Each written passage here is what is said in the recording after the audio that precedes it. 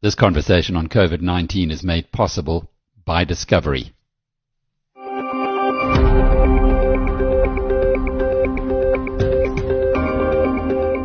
Hello, I'm Alec Hogg, and welcome to episode 18 of Inside COVID-19.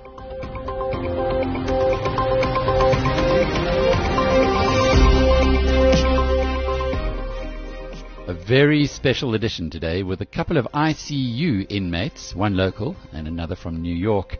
We've also got Zelda Lechransi sharing What Would Mandela Advise, and we'll hear how Vodacom is investing hundreds of millions right now to ensure its network can handle a 50% surge in lockdown data traffic. Plus, US President Donald Trump explains why he's suspending financial support to the World Health Organization.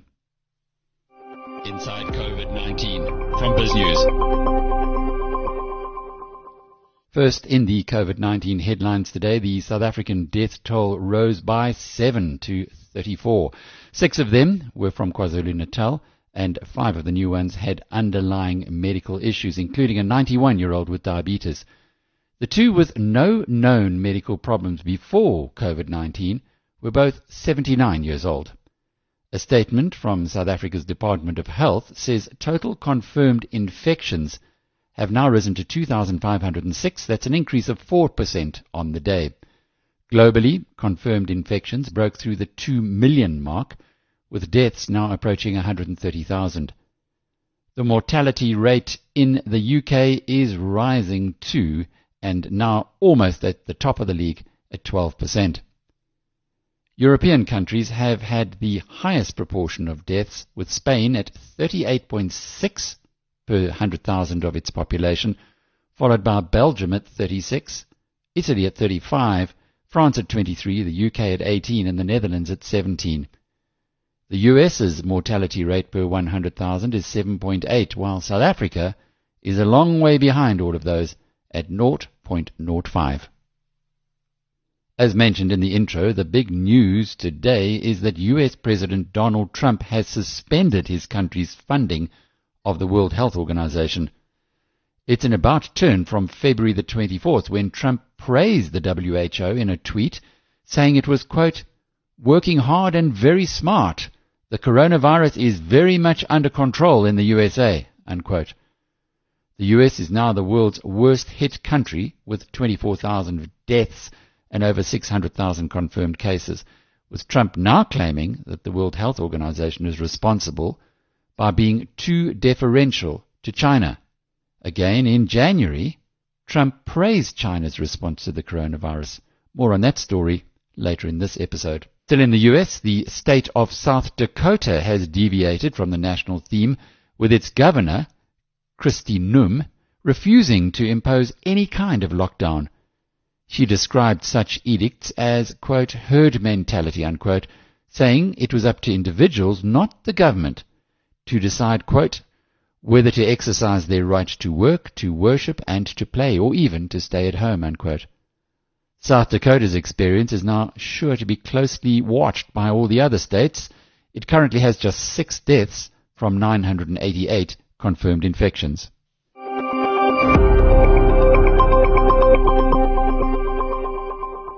It's always good to be talking to people from the front line, as it were, of the fight against COVID-19. And Dr. Liam Brannigan is one of those. Liam, in the research before our conversation, I see that you are what is called an intensivist. In other words, somebody who works in helping patients in intensive care. Have I got that right?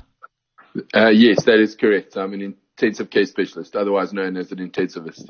Before we go into the South African issue and the other discussion we're having, we know that the UK Prime Minister Boris Johnson was in intensive care in the UK for 3 days. He was on oxygen but not on a respirator, and people outside of the medical fraternity are wondering, why is that relevant? Can you unpack what might have happened there? Yes, so one of the reasons for being admitted to the intensive care unit, particularly for coronavirus, but for other viral pneumonias and other types of pneumonias, is because of hypoxemia or low levels of oxygen in the blood.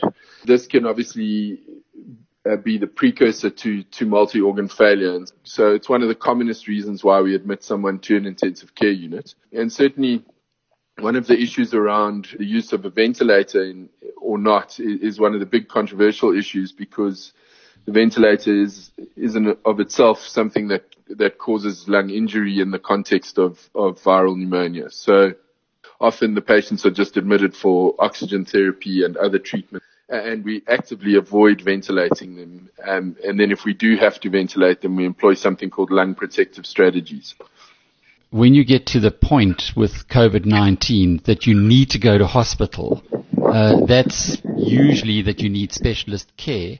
When that doesn't work out, you land up in ICU, and if I understand you correctly, that's where you need oxygen first, and if that doesn't work out, then it's a last resort, almost, a ventilator. Yes, and leaning on years and years of experience with viral pneumonias. As a sort of central tenet, we always try to avoid invasive ventilation of these patients, and we often have no choice but to do that. But it's very correct to say that it's quite far down the management line, and certainly shouldn't be a primary priority for clinicians to get patients onto ventilators. That's not the treatment of this disease. Liam, how accurate are the reports that say once you're on a ventilator, the chances are very high you're never going to come out of hospital alive with COVID-19? It's very important to contextualize those reports. Equally important is the context of who the ventilator was given to. So certainly patients who are older, who have a lot of comorbid disease, so lots of other problems, these patients tend to do significantly worse in all circumstances if they require organ support such as ventilation. So I think the reports are quite accurate that the mortality rate is high on the ventilator, but should be contextualized with respect to the age of the patients going onto the ventilator, their comorbid disease, which may contribute to the seriousness of their multi-organ failure scenario that they find themselves in. But certainly the reports out of the first world are, I think, accurate.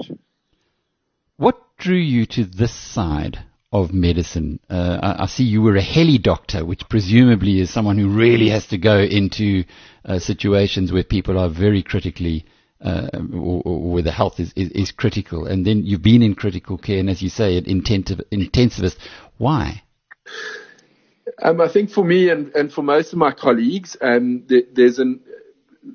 did medicine to help really sick patients, and so the sickest patients tend to occur in the intensive care unit. But also the work is fascinating. The science behind it is fascinating. It's a constantly growing field, and dealing with people or patients and their families at that time is also extremely rewarding, because it's generally a very traumatic time for families and the patients, and so on multiple levels, it's an extremely rewarding profession.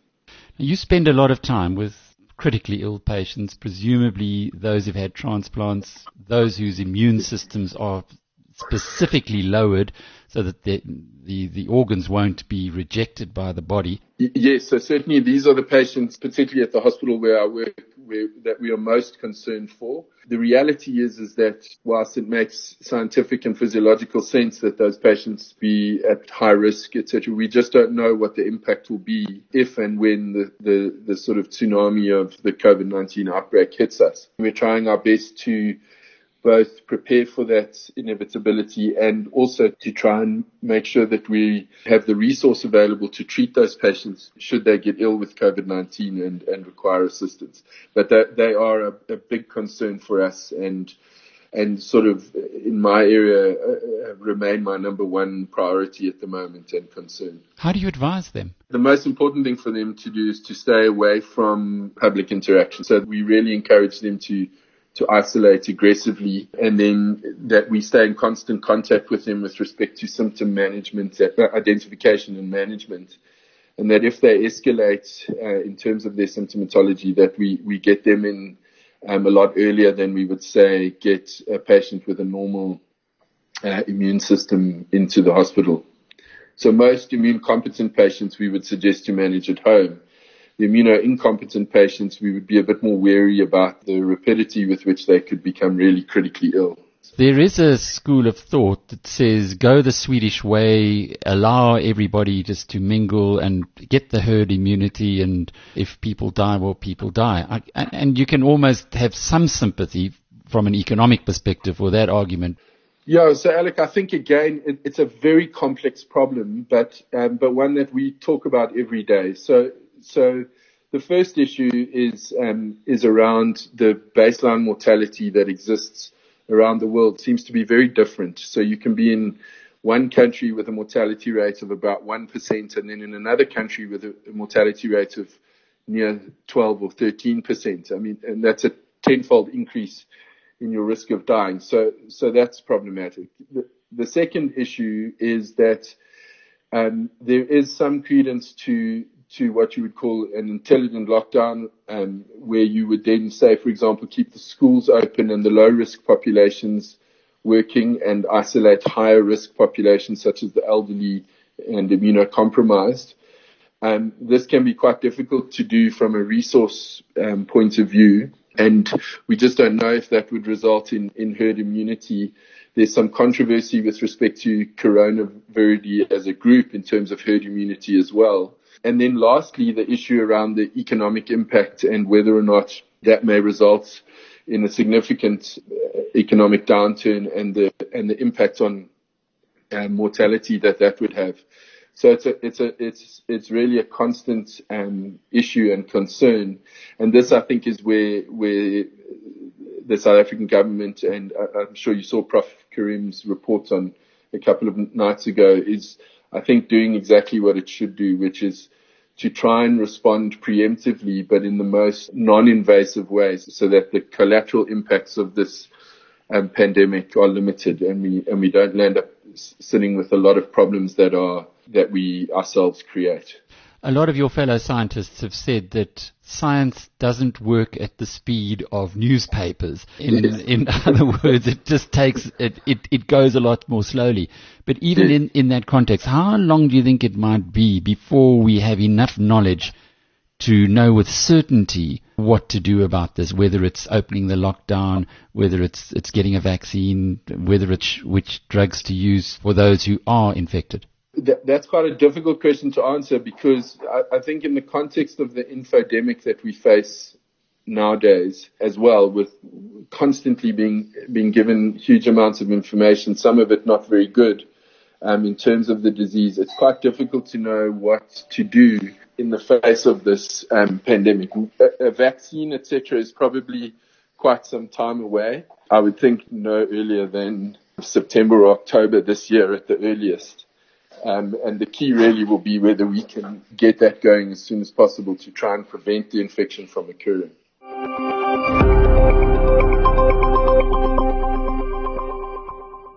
Well, Vodacom has announced today that it's going to be spending 500 million rand within 2 months to expand the network capacity during this COVID-19 state of disaster.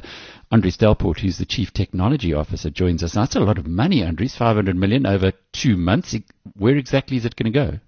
I think it is no secret that during lockdown, traffic increases in the network. Not so much voice traffic, but data traffic increases significantly. You know, as people work from home, those people who aren't working are watching more videos and TV, etc. Data is up 45%. You know, Alec, it was strange. Well, not strange, but one day it was at a certain level. Friday, it was 45% up. So it is a significant jump in one day. To get a network to cater for that significant jump in traffic, you have to invest. And that is what we've done. And that's what we have decided to do. But just explain that, because if your capacity is X on Friday, as you say, suddenly you've got to find almost 50% more capacity. How do you handle something like that? What one must understand is people move around in the mobile network. So at night and at home. In the day they're at the offices. So in the day I have to have capacity. We have to have capacity for all the people to be at the offices. And at night you have to have capacity where they're at home. So you always have some spare capacity because of the mobility of a mobile network. So, that helps you a bit. What I must also say is, of course, certain sites go into congestion, and it's then our job to try and upgrade capacity as quickly as we can.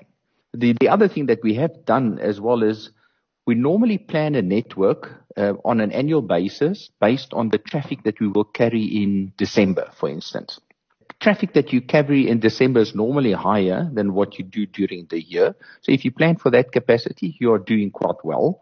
So people are now working from home. How practically, just in terms that we can understand, do you go about making sure that everybody actually does have enough bandwidth? We have 14,000 or 14 to 15,000 base stations around the country.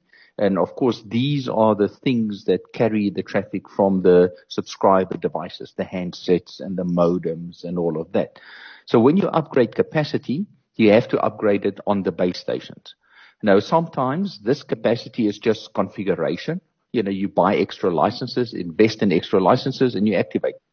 Sometimes you actually have to install more equipment on the base stations to add capacity to the base station. The next part of it, when the traffic hits the base station, it has to get into the network as well. What we use there, or what we call it transmission links. So it's effectively links, pipes from the base station into the network. If the traffic increases, you often also have to increase the traffic on those pipes. There are many peaks, Easter, Christmas, etc. during the year as well.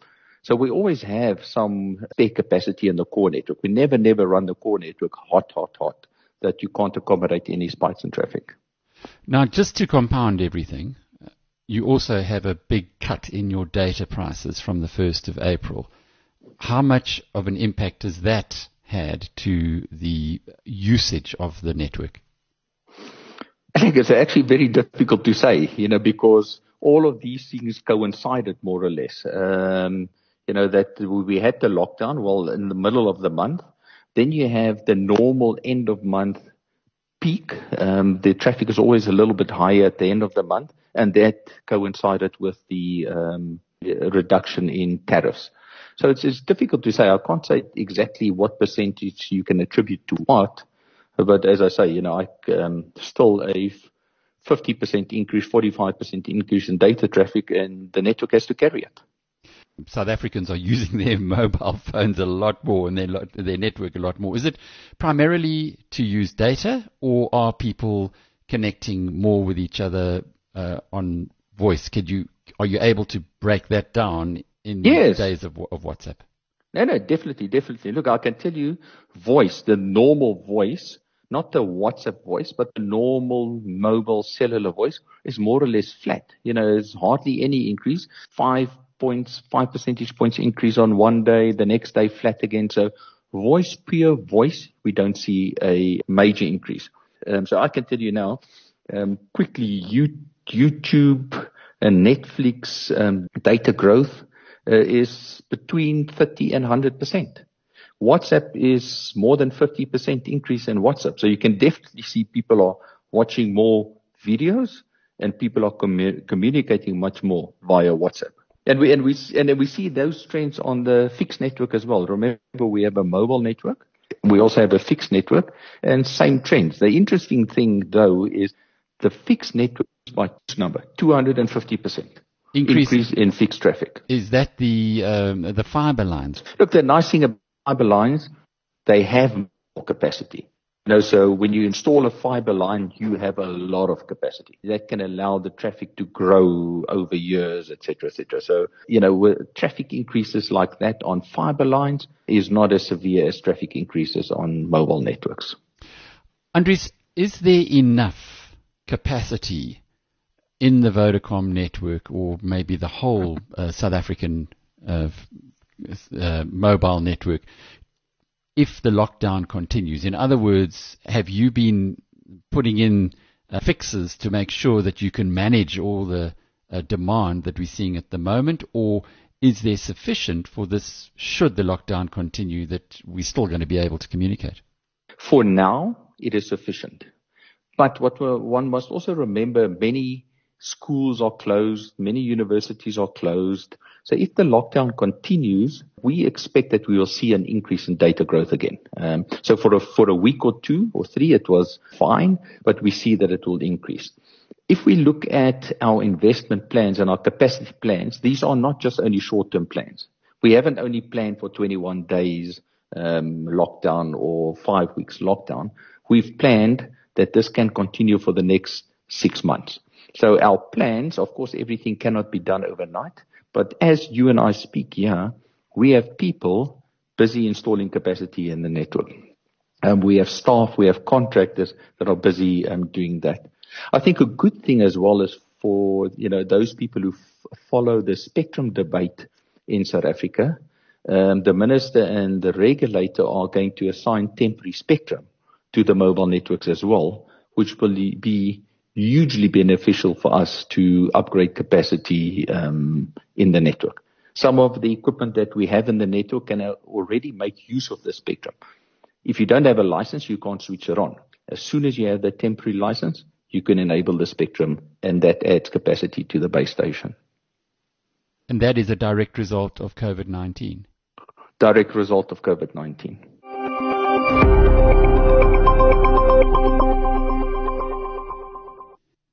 Many South Africans are becoming frustrated with a lockdown that has already been extended by a fortnight and could go even longer.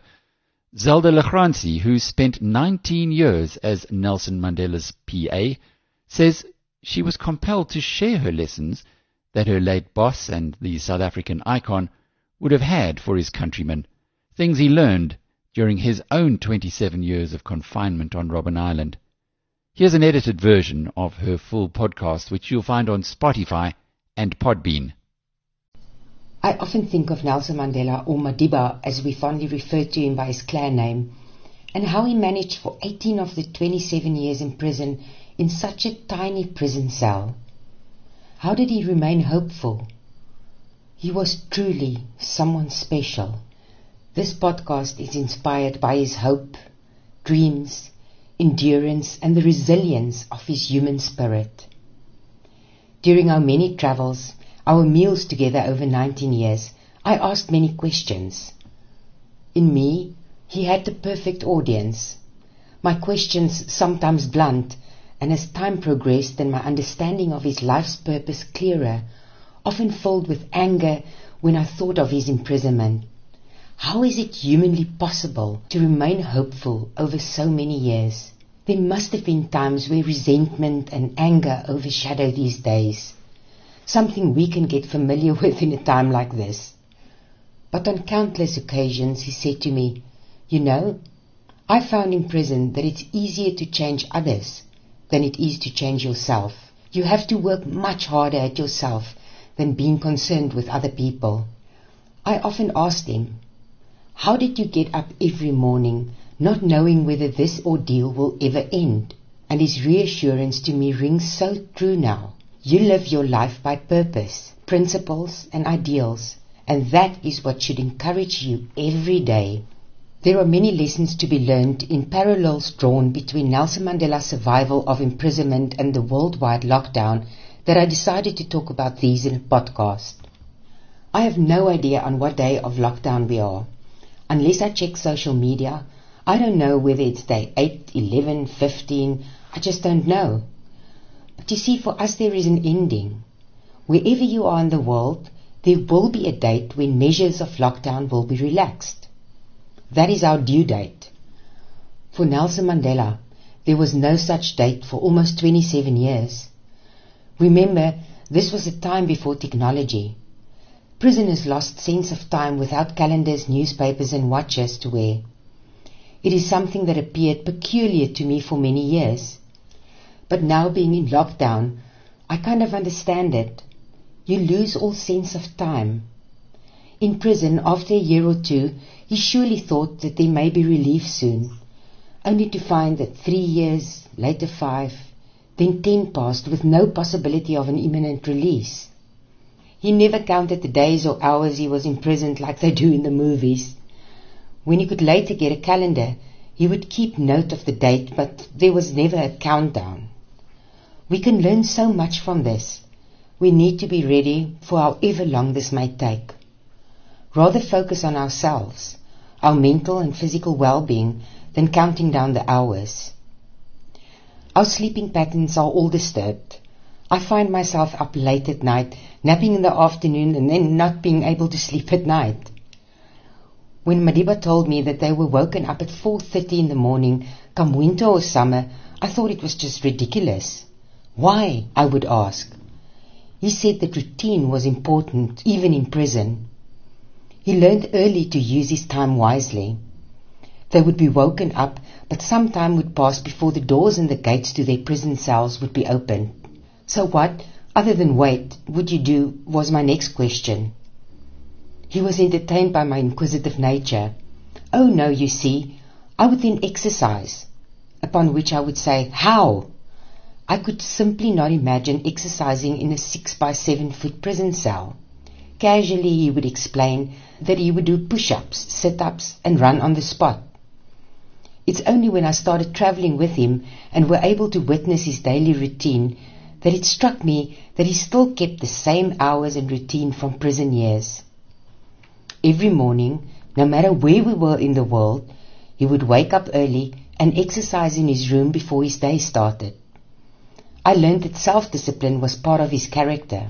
In the 60s, before his imprisonment, when he went underground, he was in hiding in Johannesburg at the apartment of a Mr. Wolfie Kudesh. I later met Mr. Kudesh and was amused when he told me that even before imprisonment, Madiba got up before the crack of dawn to run on the spot in his small apartment. Although he never would have admitted it, I'm sure it caused great frustration with the host. The point is, exercising is important in whatever shape or form, and if it's possible in a 6-by-7 feet prison cell, then I have no excuse. In prison, when doors were opened, prisoners had to clean and prepare for their meagre breakfast that consisted of porridge made from maize and weak tea.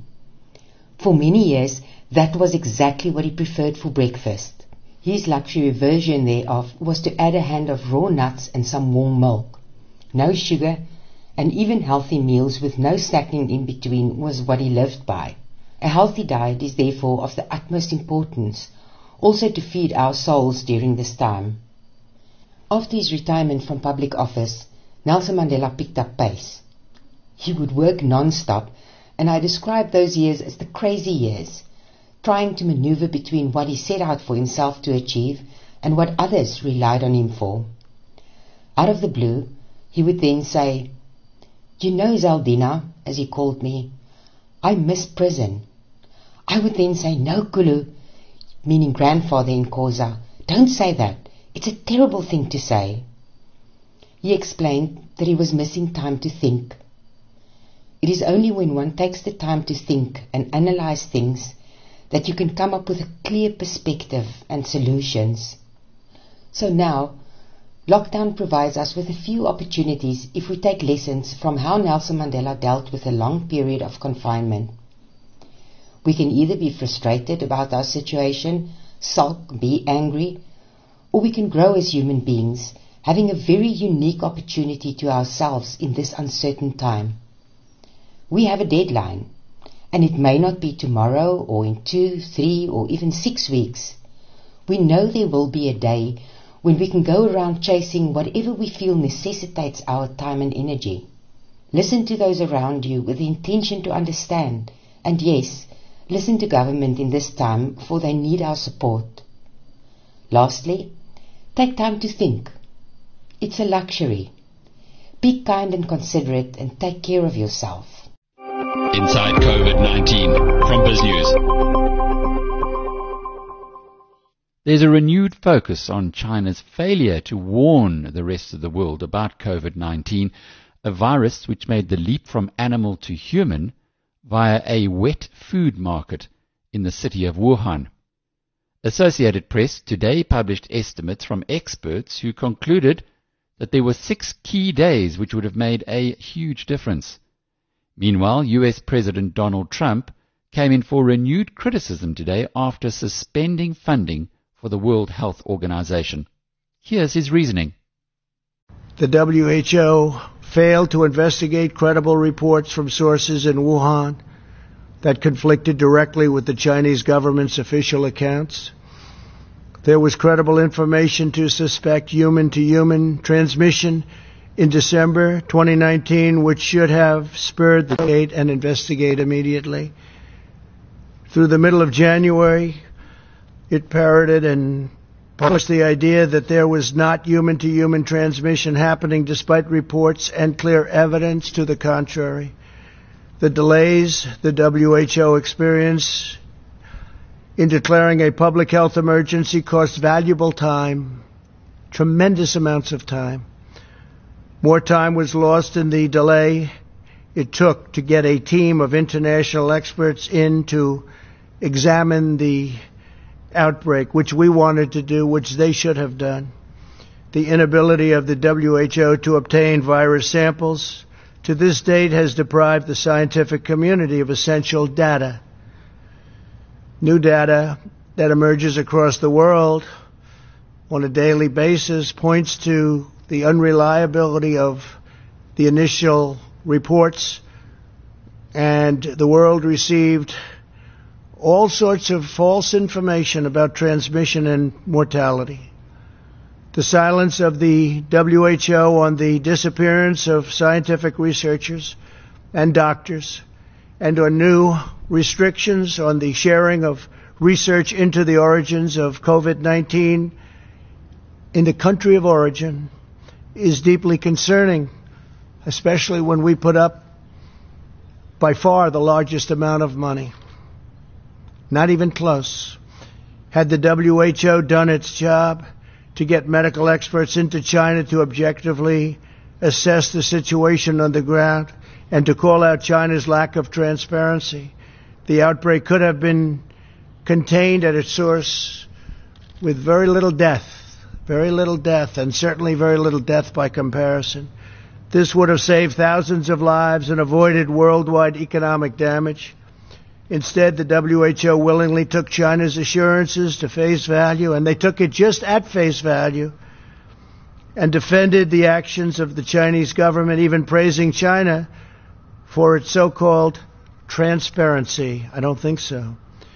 The WHO pushed China's misinformation about the virus, saying it was not communicable and there was no need for travel bans. They told us when we put on our travel ban, a very strong travel ban, there was no need to do it, don't do it. They actually fought us. The WHO's reliance on China's disclosures likely caused a 20-fold increase in cases worldwide, and it may be much more than that. American taxpayers provide between $400 million and $500 million per year to the WHO. In contrast, China contributes roughly $40 million a year, and even less. As the organization's leading sponsor, the United States has a duty to insist on full accountability. The world depends on the WHO to work with countries to ensure that accurate information about international health threats is shared in a timely manner. And if it's not, to independently tell the world the truth about what is happening. The WHO failed in this basic duty and must be held accountable. It's time after all of these decades. Inside COVID-19 from BizNews. In any war, the most interesting stories are those from the front line. And for Americans, New York is where the battle is most intense. Among the nation's favorite correspondents right now is Dr. David Price, an ICU doctor who only takes care of patients with COVID-19. Here's his advice on how to protect your family against the virus. So the first step, which I think is incredibly clear, is to become a hand Nazi. Know where your hands are and know that they're clean at all times. So very simply, for what this means for me in the city is that I walk around with Purell. Is someone not muted? I think. So walk around with Purell. And so when I leave my apartment, everything that I see that I'm going to touch, I make sure that I Purell first. So when I leave my apartment door and I go to the elevator, it's okay that if I touch it with my hand, but then I Purell it. When I go downstairs and I open the door, it's okay to touch the door, you can open it with your elbow, but if you touch the door, then I make sure to Purell it. So we know that if you keep your hands clean, that you're not going to get this. The second point is that this is not a disease that we're getting because someone is sick and touched something and then an entire community of 10 people get it because they touched that. It's mostly from sustained contact with people who have COVID-19. Out of abundance of caution, we also make sure that everything we touch, we're cleaning our hands. So that's the first thing, is become a hand Nazi. Everything you know about your hands, just keep them clean, and you will not get this disease. The second thing is you have to start psychologically working on the connection between your hands and your face. So I'm terrible at this. I touch my face all the time, literally all the time. You don't even realize it. You move your hand, you scratch your nose. And so the virus has taken advantage of this. And the reason why everyone gets this disease is because you have sustained contact with someone. So someone at a party has this and you shake their hand, right? And then you touch your face. It's that simple. That is how you get this disease. So what does that mean? I think there's two practical things that you can do. One is just to start to be aware of when you touch your face. Atul Gawande, who is a Harvard-trained surgeon, I think is very famous, actually has a recommendation for people to just start wearing masks. And the idea here is not that the mask is going to prevent you from getting COVID, because as I said, it's not a disease that you're most likely getting from the air. But the reason to put on a mask is because, and I do this in the hospital, is you stop touching your face. And so what I would recommend is now when you're leaving your house is to wear a mask. And I think those two things combined is incredibly powerful and will prevent the transmission of the disease into your family in 99% of cases. To know your hands are clean and to not touch your face. Period. There are going to be an obscure 0.01% of patients who get it and will just never know. But I think for you, that is an incredibly important way to protect yourself. 3, you don't need a medical mask. You don't need a medical mask. These masks that people are wearing are not protecting them from getting the disease. And front care healthline workers need these masks right now. That's not to say don't wear a medical mask. If you have one, that's great. Put it on. But it doesn't mean you have to have a wild supply of masks or N95s or anything like that. The general community has zero need for an N95 mask. Zero. In the hospital, where all I do is take care of patients with COVID-19, I only wear a mask, of N95 mask, if I'm in the room with that patient doing something that's going to make them have aerosolization of the virus. That is no one in the community. So to summarize, always know where your hands are. And what I mean by that is when you leave, just become aware of when you're touching stuff that's not from your protected home environment. So if you're going to go to the grocery store, if you're going to touch the cart, just clean the handle. If you go into the store and you see people around, don't touch them. It's incredibly simple. The fourth thing that I'll say, which is the thing that the government is talking about and kind of is the same principle, is distance yourself. And so this is incredibly fascinating in New York City now, is that nobody is going within 3 to 6 feet of each other. And it actually has not changed our life that much. And so I think when you go to the pharmacy, because people are going to the pharmacy now, you don't have to wait directly in line with someone. You can stand a couple feet back. And so the 4 things, I think I said 4 things. Always know where your hands are and have Purell. When you touch stuff that's outside your home, just make sure that you're washing your hand. Start to learn how to not touch your face. A really good way to do that is to start wearing a mask when you're out. And if you want to practice, wear a mask when you're home. Number 3 is you don't need an N95 mask or a medical mask. Any mask will do, because this is not preventing the disease. This is training you. And then the 4th thing is just stay away from people. So that's the nitty gritty of, not stay away from people, stay 3 to 6 feet away from people.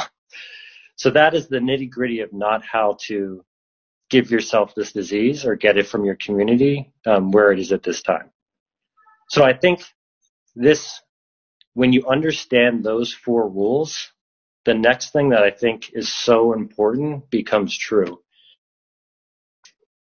You don't have to be scared of the outside world now. You don't have to be scared of your neighbor. And I have actually found that to be incredibly liberating right now. So in New York City, we're receiving food from delivery men. We have to go outside to the grocery store. It's a time when we're all really scared. And I think it's what makes it worse is to when you go outside and to look and think that the person next to you is going to somehow harm you or harm your family. But when you know that the only way you're going to get this disease is if your hands are dirty, and that if you touch your face, and that if you are way too close to that person, that becomes incredibly liberating. And then all of a sudden, the person at the store is not your enemy. There's someone who's going through this with you. The delivery person is not your enemy. They're a hero. They're going out and delivering food at a time when there's a communicable disease that they don't understand. The mailman is a hero. These are people that we have to, the same way we're acknowledging and celebrating healthcare providers. When you understand this disease and know exactly what to do to prevent getting it, then it allows us for the next couple of weeks to months to be able to sustain the system that we have. We have to be able to have mail. We have to be able to get delivery and seamless in New York City. It's the only way we eat.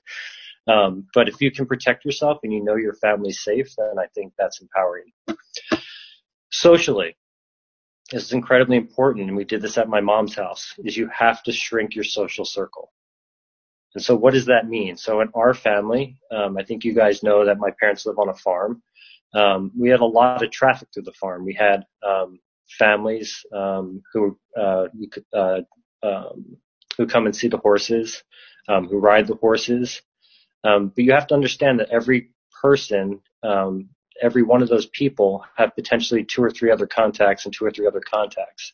And so what I would highly encourage you guys to do as the country is shutting down is find your isolation group, find your group of 3 people, 4 people, your family, and set boundaries. That is it. The people who are going to get this are people who are maintaining large social circles at this point. So what did that mean for my family? Is so Jean Young and our kids and my mom are on the farm. They're at the Hopewell house. And that is exclusively the social circle that they're circling in. They talk to their family every day. They see people, like through FaceTime, but there's no one coming in and out of the house. They can still go to the store, and you can go to the store without any fear because if you wash your hands and you don't touch your face, you're not going to get this disease.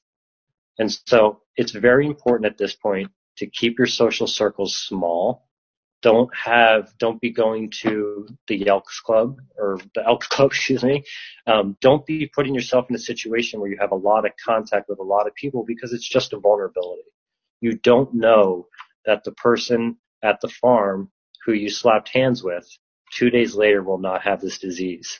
So the third thing that I want to talk about is something that is inevitable.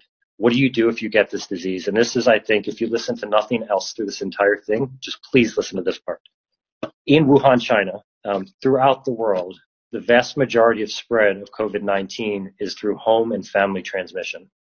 So I'll say that again. Throughout the world, the way this is transmitted is from husband to wife, father to son, daughter to brother, whatever. And so, again, that's incredibly scary, but it's also something that if you understand the rules is incredibly empowering. So what do you do? If you develop a fever and you are otherwise fine, and isolate yourself from your family. So what does that mean? It's just simply about the same rules about hands and touching your face. Is you don't want sustained contact with the person who's sick to the point where you're going to be able to pick this up off of surfaces or off their person and then touch your face. So what are people recommending? If you're able, have the person in a separate room. If you're able, have the person who's sick have their own bathroom. If the person has to come out and interact with people in the family, this is a perfect indication for one medical mask. And the reason is you want to put the mask on the person who's sick. And so if in our apartment, if I was sick and I had to come out and interact with my family, before I would leave the bedroom, I would wash my hands, I would put on a mask, and then I would go out and maybe I would sit down and eat food at the table.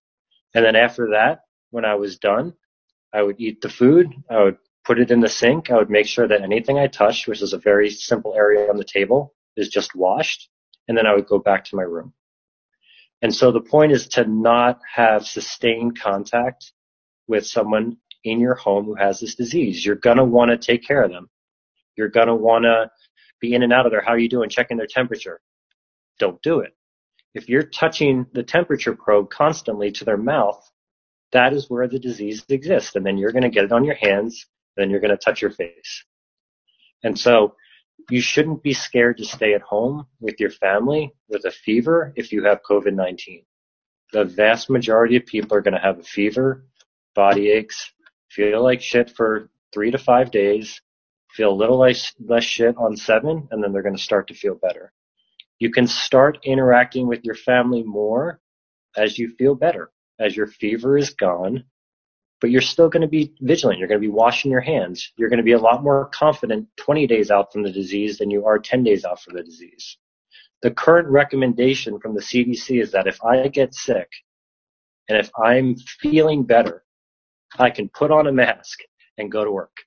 And so I think that that is a good indication to you that that's when you can start interacting with your family, is that if you have COVID and you've recovered and you've isolated in your room for 7 days and you've been able to get food, and when you've been with your family, you've worn a mask and you're feeling better, come back out to your family's life, keep a mask on and wash your hands.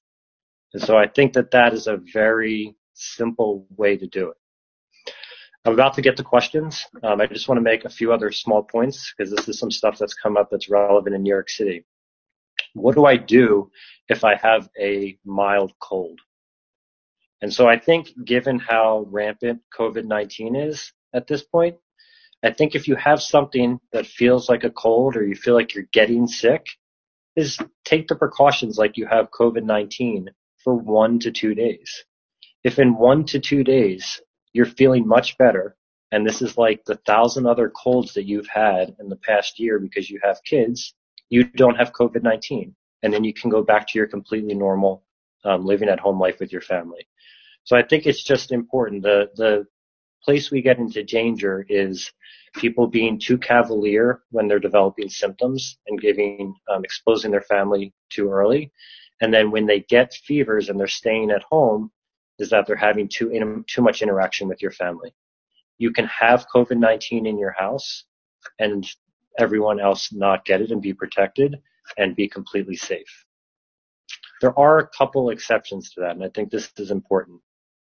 If you have a vulnerable population in your family, so if you're living with your lovely 95-year-old grandmother, if there's someone in your house who had recent chemotherapy and someone in the house gets sick, you need to find another living arrangement for that patient or practice incredibly, incredibly strict isolation of that family member. We know that the older population is the sickest population when they get this disease. And so that is the one caveat to it's safe to stay home with your family, is if you have someone who's incredibly vulnerable, you need to set up a situation in the house where they're completely isolated from the person who is sick. Maybe you could have another person take care of that family member in your house so you have no interaction. But simply being in the home with someone with COVID-19 will not get you that disease. It goes back to the same 3 principles. It's touching a person or a surface who has COVID-19 and then touching your face.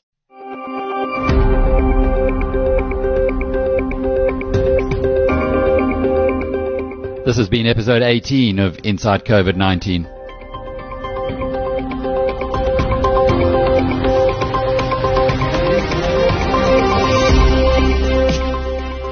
I'm Alec Hogg.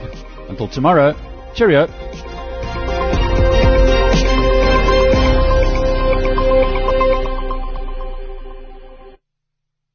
This conversation on COVID-19 was made possible by Discovery.